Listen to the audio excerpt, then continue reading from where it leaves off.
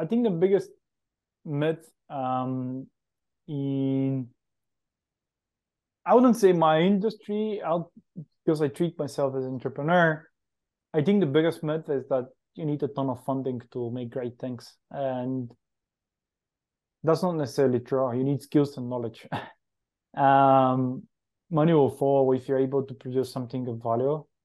And unfortunately, I think a lot of people lose motivation because they chase money, and they should be chasing how to improve their skills and knowledge, and money will come.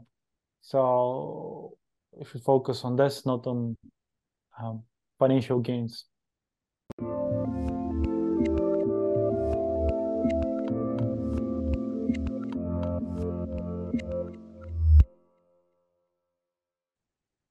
Hey everyone, this is Devin Miller, and here with another another episode, if I don't get too tongue-tied, of The Inventive Expert. I'm your host, Devin Miller, the serial entrepreneur that's grown several startups into 7- and 8-figure businesses, as well as the founder and CEO of Miller IP Law, where he helps startups and small businesses with their patents and trademarks. You ever need help with yours? Just go to strategymeeting.com, grab some time with us to chat, and we're always here to help. Now, today we've got another great guest on the podcast, Boris Krastev, and I know I slaughtered it, but that's as close as I'm going to get. Boris, we're going to be talking about a few different things, including remote management of developers, and also how you go about even recruiting remote developers, looking a little bit at the pros and the cons of a remote workforce, and also looking a bit more into how you go about researching and preparing a new startup and to figure out if it makes sense and kind of what that process should look like. So should be a great conversation. And with that much as an introduction, welcome on the podcast, Boris. Thank you, Devin. Pleasure to be here. Absolutely excited to have you. So now, before we dive into some of the topics at hand, just as a quick reminder to the audience, Boris was on our sister podcast, The Inventive Journey. So if you want to go hear Boris's full journey there, certainly go and feel free to check that out. But for those that haven't had a chance to check out that episode yet, just take a minute or two and introduce yourself to the audience. Yeah, great. So my name is Boris, and I co-founded the company Remote More in 2019 in Berlin, Germany. Actually, the whole journey started in 2018, and we are a marketplace with over 32,000 developers and 1,500 registered companies. We connect companies and developers, and we also do payroll and taking on like full recruitment, like recruiting a whole team for software development projects. Awesome. No, sounds like a great background and a fun opportunities that you get to work with a lot of different developers and on that build. So now with that as an introduction, I think that, it's interesting, and I think it's probably timely, the ongoing question of remote workforce and remote recruiting and managing. And seems like, with COVID, it was popular for a while. Now some companies are kind of pushing back and saying, hey, we want you into the office. And others are kind of staying more along those lines. And everybody's kind of figuring out what that right balance is for them. So maybe, before we dive into a little bit of how you recruit and also manage them, just kind of walk us through what are some of the pros and the cons of using a remote workforce, particularly with developers. Yeah, I think the topic of return to the office is picking up steam these days. But I think for early stage companies, could be one of the reasons they would succeed. So working remotely in a startup allows you to recruit people on a large scale and offers quite interesting value to cost advantages. And in that in mind, I think many early stage companies will be and will keep on being founded as remote because our company wouldn't have succeeded if we weren't remote. Not only because of the service we offer, but and I also want to talk about in the podcast is that building software products in a remote team is one of the ways to succeed as a company. When you don't have a lot of resources and you're just starting out, your first time entrepreneur, and you want to release your software, being remote could be the difference between life or death. So my prognosis is that for early stage companies, this will be the go-to setup as we go forward. No, it makes sense. And I'd agree. I mean, it is a trade-off. You know, I'm probably a bit old school in the sense that I think that when you're in the office, you can bounce ideas off each other. You can, or sometimes get the creativity flowing and collaborate. But on the other hand, just to your point, you know, you get into, especially if you're early stage startups and small businesses, every time you do that, it adds overhead because now you're having to potentially have them full time. You're having to or provide them with office space or all of the benefits. And sometimes you don't even have that full time need yet. And so a lot of times providing that flexibility, especially as you're getting earlier on and getting started, certainly has that added benefit. Not to mention, you can sometimes find it as less expensive and also widen your category or your pool of candidates to work on it. And I think, sorry to interrupt, I think meeting in the office is very important as well. And this could be done in a remote setup. So at remote more, we meet about 4 times a year for about a week in person. And this helps us to align and spend time together. So the fact that you're remote, and again, we're talking about early stage companies, probably up to 50 employees, which for a lot of founders, getting a company to 50 employees is a huge milestone.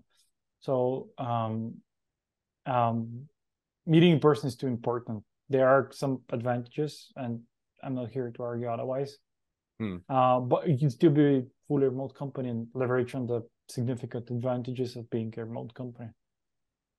No, absolutely. I think that, and then you have to take a look and make sure it lines up with what you're looking to do and accomplish and meets those needs. Now, let's say you say, okay, I take a look. I think, you know, we are early stage. We have limited bandwidth. We have limited budgets. We need different candidates or different talent pools or, you know, all of the above. And so it looks like it'd be, you know, a decent opportunity to expand out or to leverage some of the remote workers and take that as an opportunity. Now, how do you go about recruiting them? Because I think that's the next question, because you know, sometimes it's hard to find people, you know, I think it's easier now, but that want to work remotely, getting them set up, making sure they actually do it, that they're a good fit to work remotely, that they can manage themselves well and keep on task and all those. And so I think that, you know, that added or sometimes adds a bit of complexity when you're looking for who to recruit and how to recruit. So how do you kind of, any thoughts initially on how you go about doing that?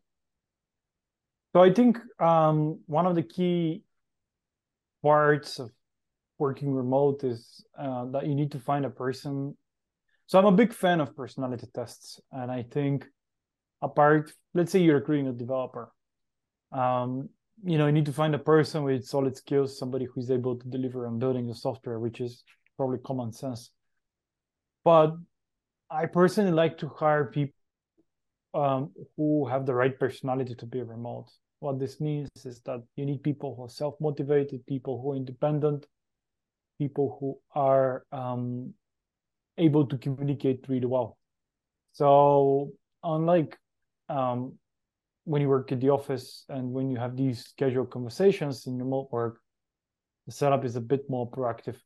So this requires those people to be great communicators, people who are able to reach out and ask questions, who are curious to work. So that's why at Remote More, when we pre-screen people, we would always look at these variables. So I'll use third-party personality tests, and I'll deselect people with.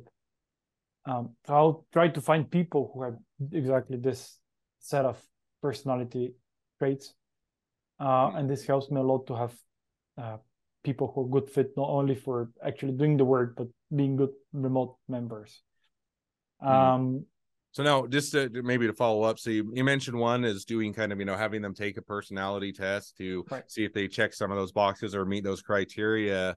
Any other kind of tools or red flags of people when you're, whether it's interviewing them, talking to them, you know, looking at work history or resume or whatever, kind of anything that is further insightful in addition or another tool, or is a red flag and saying, hey, they're not a good fit? Well, so if, for example, you're doing an interview and the internet connection is bad, that's a huge red flag.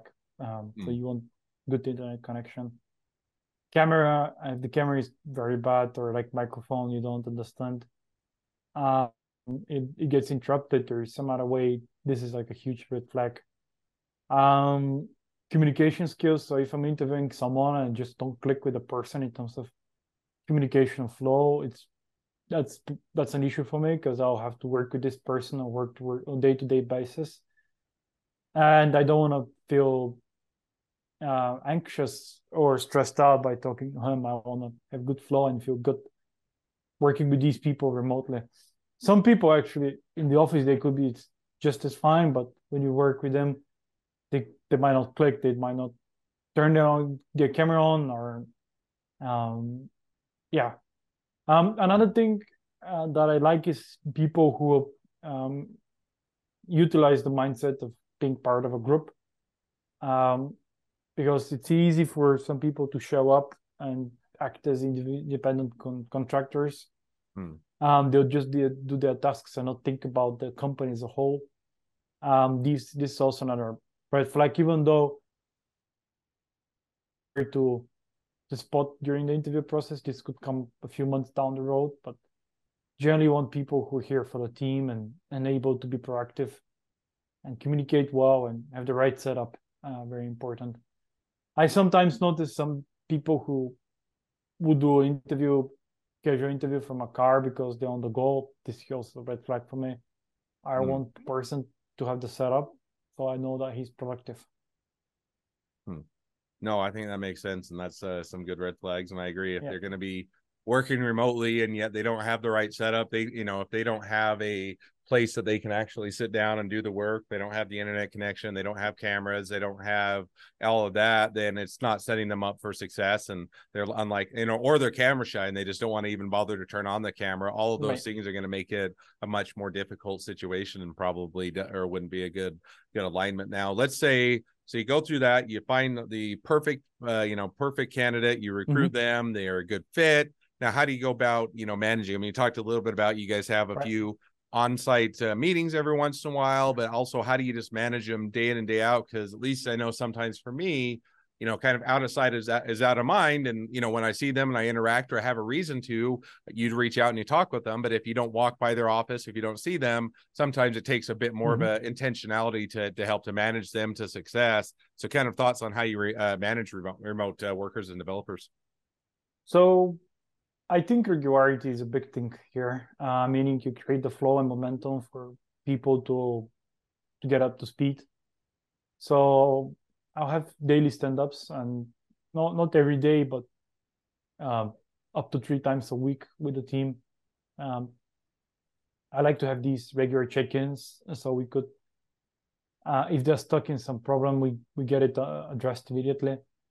I'm in a remote setup. The importance of having clear, objective, well-defined goals is like super important. Everything needs to be well documented. You don't need to buy expensive software for OKRs. You could have a nice template in Google Sheets that's available for free online. But you need to have clear goals. You need to have it in writing, and they need to be specific. They need to be communicated to the team. The team needs to have agreed to these goals and be on track with you, to be on the same car and a bus, and to make sure that you're all aware of what's going on. And I like to use tools that will measure performance, be it for software development as project software like Jira or even Trello, which is for free, could do the job. In sales, it's, I think, a good CRM system. The important part is that it's possible to be objective and clearly measurable. Now, sometimes that's not possible, and there is the need for qualitative elements. But if you have many quantitative elements, then 1 or 2 qualitative elements are not a big deal. So I also like to have people in Slack or Teams. We personally use Slack. And I insist that we have at least 6 hours of overlap in our daily routine. I unfortunately think that 2 hours, 3 hours is not enough. I do appreciate async communication, but as a person, I just am more productive when I talk. So I prefer to jump, and whenever I have to say something, instead of typing it down, I prefer to talk it out. But that's my approach. I know some people prefer written communication for a day-to-day basis. I don't. I think it has value to think through to what you're trying to say, but I personally prefer to talk. That's for me the way to go about it. But for important things, let's say work objectives or work tasks or different responsibilities, OKRs, I'll insist on having everything in writing just to make sure we're on the same page, and we can reference to this later on. So these would be some of the important things. We also have, I'm thinking about it, we also have all hands meeting every 2 weeks where we gather the company. A particularly interesting exercise that I like to do is that I like to ask every company. I remember we're a small company of just about 20 people, but I'll ask them to share 3 highlights and 3 lowlights in their last 2 weeks, just so everybody can hear what's going on in the company. This, I believe, creates a good spirit, and you're able to understand what's going on in different corners of the company if you're not able to see the person physically. So these are some of the key components that I really like. For me, communication. Like, if you don't have good communication, not good. So that's a key I guess in every work setup, but especially in remote work. No, I think that's a lot of great piece of advice and a great takeaway. Now, one additional kind of follow-on question, this one that I just always find interesting or curious, people's different takes on it, because I think one of the worries or concerns from, bosses or management and people paying the bill, so to speak, is that, hey, if I'm working with somebody remote, they're on an hourly basis, I don't know if they're actually, overcharging me work or not doing the work, and they're just running up their hours. And, if it's one thing is if, how, what to expect or how many hours, approximately this should take, you can get or gauge, if they're making progress. But if it's a newer project or something that's, a bit more unknown, then it can create a sense of nervousness. And, one of the things that I've seen, some people love it, some people don't, is that they have, or as an example, software that monitors if they're at their computer or if they're working or how active they are. So thoughts on, do you love that type of idea? Do you hate that type of idea? Or kind of, how do you address that concern of, hey, I don't know, I can't see that they're actually even coming into the office. How do I know that they're putting in the hours that they say they are? Right. I think that's a valid concern, and it's reasonable that you question yourself about how can I make sure that they're delivering the work. That's why I like to have clear OKRs, clear goals. I'll have activity-based goals. So let's say you work in sales, there will be clear activity goals that you need to hit. But in this way, I make sure that you're really putting in the work. Also in software development, this could go the same way. I would expect a certain amount of output to be delivered. I always lead with trust, so I try to give as much trust as possible. And if I see that this trust is not holding, I'll start asking questions about output. And if the questions persist, unfortunately, we'll have to part ways. But I'll try to give as much as room for people to prove themselves and to perform against the set expectations. I would never use a tracking software on the screen. I think that's if I have to use it, I'm better part ways. For me, this means the trust is broken, and I'm not the type of person that I want to feel like I need to be your security guard and look over your shoulder. That's not the culture I like to create. This, I believe, is not sustainable. I always aim for sustainable things, and I want people who are proactive, who want to work with me, who want to join our mission, and people who are interested to deliver and grow as professionals. So I believe this is much better approach, that it's mission driven. No, I think that, and I think that, setting those clear objectives, metrics, and what they're going to be accountable for helps to alleviate a lot of that. And we're just saying, hey, you have to do, this is the expectation. If you don't meet it, then a little bit, regardless of how many hours you're working or in claiming you're working, and I'm not saying that they aren't, we're still not meeting the objectives, and it still may not be a good fit. And so I think that that's or sets it up for a much better path. So, well, now I we're do already. think, sorry to interrupt. I do think in today's business world, there are just so many bad managers, people who don't really have the skills. They've been promoted. When I say bad skills, doesn't mean necessarily that they do it on purpose, but maybe they're just learning how to be good manager, or people who are not particularly that passionate about their work, but they're there just because they need to pay the bills, or they're trying to do the good things, but they're just not succeeding. And this is easily visible in remote work, because in remote work, you need output to make sure that things are going right. Well, in the office, you could involve some type of politics. You could involve some type of chit-chatting to cover up for your bad performance. In remote work, that's not possible. It's pretty much black and white for the most part.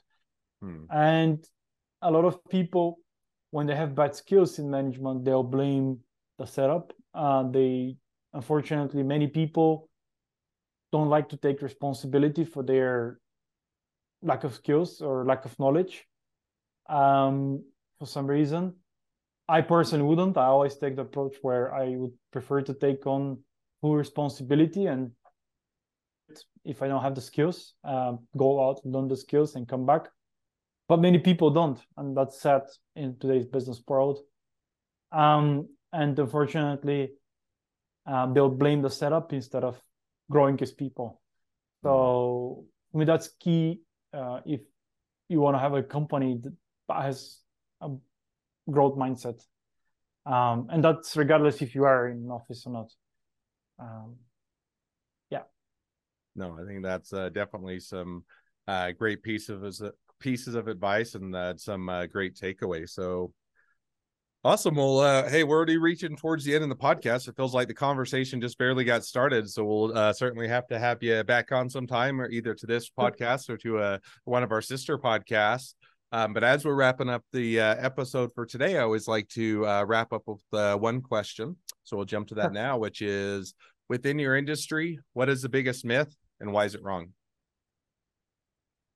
That's a very good question. I think the biggest myth in, I wouldn't say my industry, because I treat myself as an entrepreneur. I think the biggest myth is that you need a ton of funding to make great things, and that's not necessarily true. You need skills and knowledge. Money will follow if you're able to produce something of value. And unfortunately, I think a lot of people lose motivation because they chase money, and they should be chasing how to improve their skills and knowledge, and money will come. So we should focus on this, not on financial gains.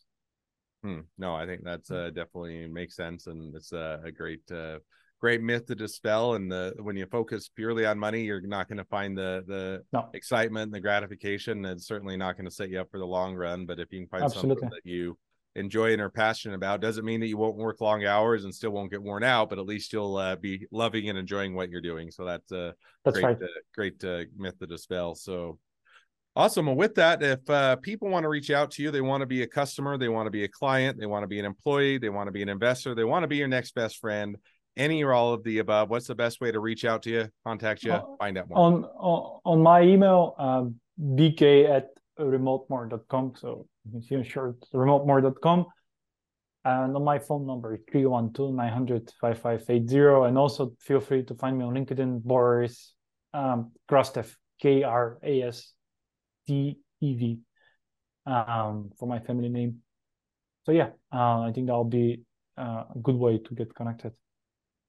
Awesome. Well, I definitely encourage people to reach out to you, make a new connection, support a great business. If nothing else, make a new best friend. So Thank with you, that, Devin. thank you again for coming on the podcast. It's been fun. It's been a pleasure. Now, for all of you, the listeners that are out there, if you can help us to reach even more startups and small businesses to help them along their journey to success, just make sure to click share, subscribe, and leave us a review. And along that note, if along your journey or someone else's, you ever need to have any questions about patents, trademarks, or anything else, feel free to go to strategymeeting.com, grab some time with us to chat. We're always here to help. Thank you again, Boris, for Thank coming you. on the podcast, and wish the next leg of your journey even better than the last. Thank you.